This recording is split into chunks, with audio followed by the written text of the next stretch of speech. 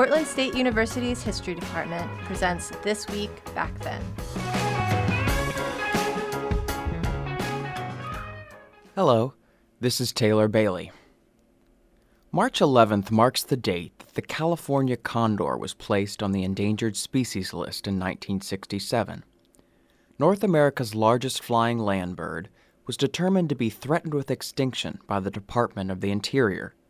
It was the first report of its kind compiled in accordance with the Endangered Species Preservation Act of 1966. At the time, an estimated 60 California condors remained in the wild. Those remaining condors lived in Southern California, but the California condor used to call the Pacific Northwest its home. Its range once spanned from Baja, Mexico to the southern tip of British Columbia.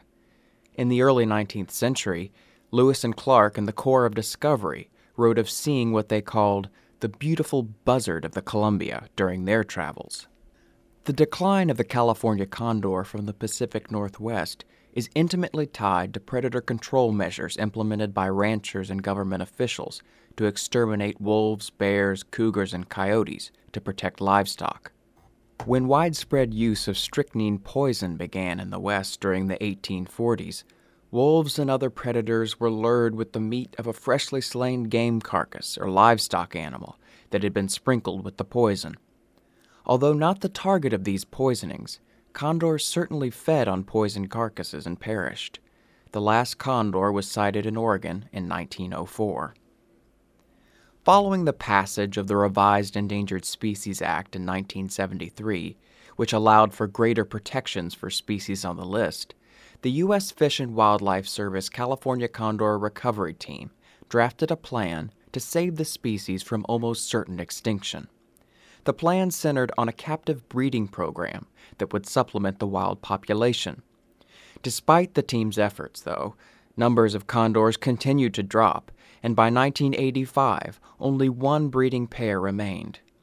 Faced with the pressure of preserving the species, the recovery team opted to capture the remaining wild individuals and breed them for future release. But saving the species from extinction proved to be controversial. Some biologists believed that conservation dollars were better spent elsewhere on less costly projects. But the decimation of the California condor was caused almost entirely by human actions. Loss of habitat, strychnine poison used in predator extermination, the ingestion of lead ammunition from game carcasses, and the use of the pesticide DDT all contributed to the decline of the bird. Despite criticism, the program proved enormously successful. After nearly 100 years, the bird officially returned to the Pacific Northwest in 2003. The Oregon Zoo opened its doors to 6 breeding pairs, which were taken to an off-site facility in an undisclosed area of Clackamas County. There, condors are bred for future release in the wild. Young birds are trained to avoid perching on power lines. They're taught how to feed on natural food items, and are even mentored by adult birds.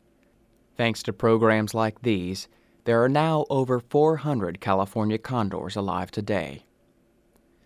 Although the condor represents a miraculous success story for endangered species conservation, the condor still faces significant hurdles to achieving the goal of establishing a sustainable wild population, despite the success of captive breeding programs. Lead ammunition is still the most significant threat to condors today, and although it is being phased out in California, it remains unrestricted in Oregon. Until legislators confront the issue of lead ammunition, the condor's future as a permanent wild resident in Oregon is uncertain. For more on this topic and others, please visit pdx.edu/history.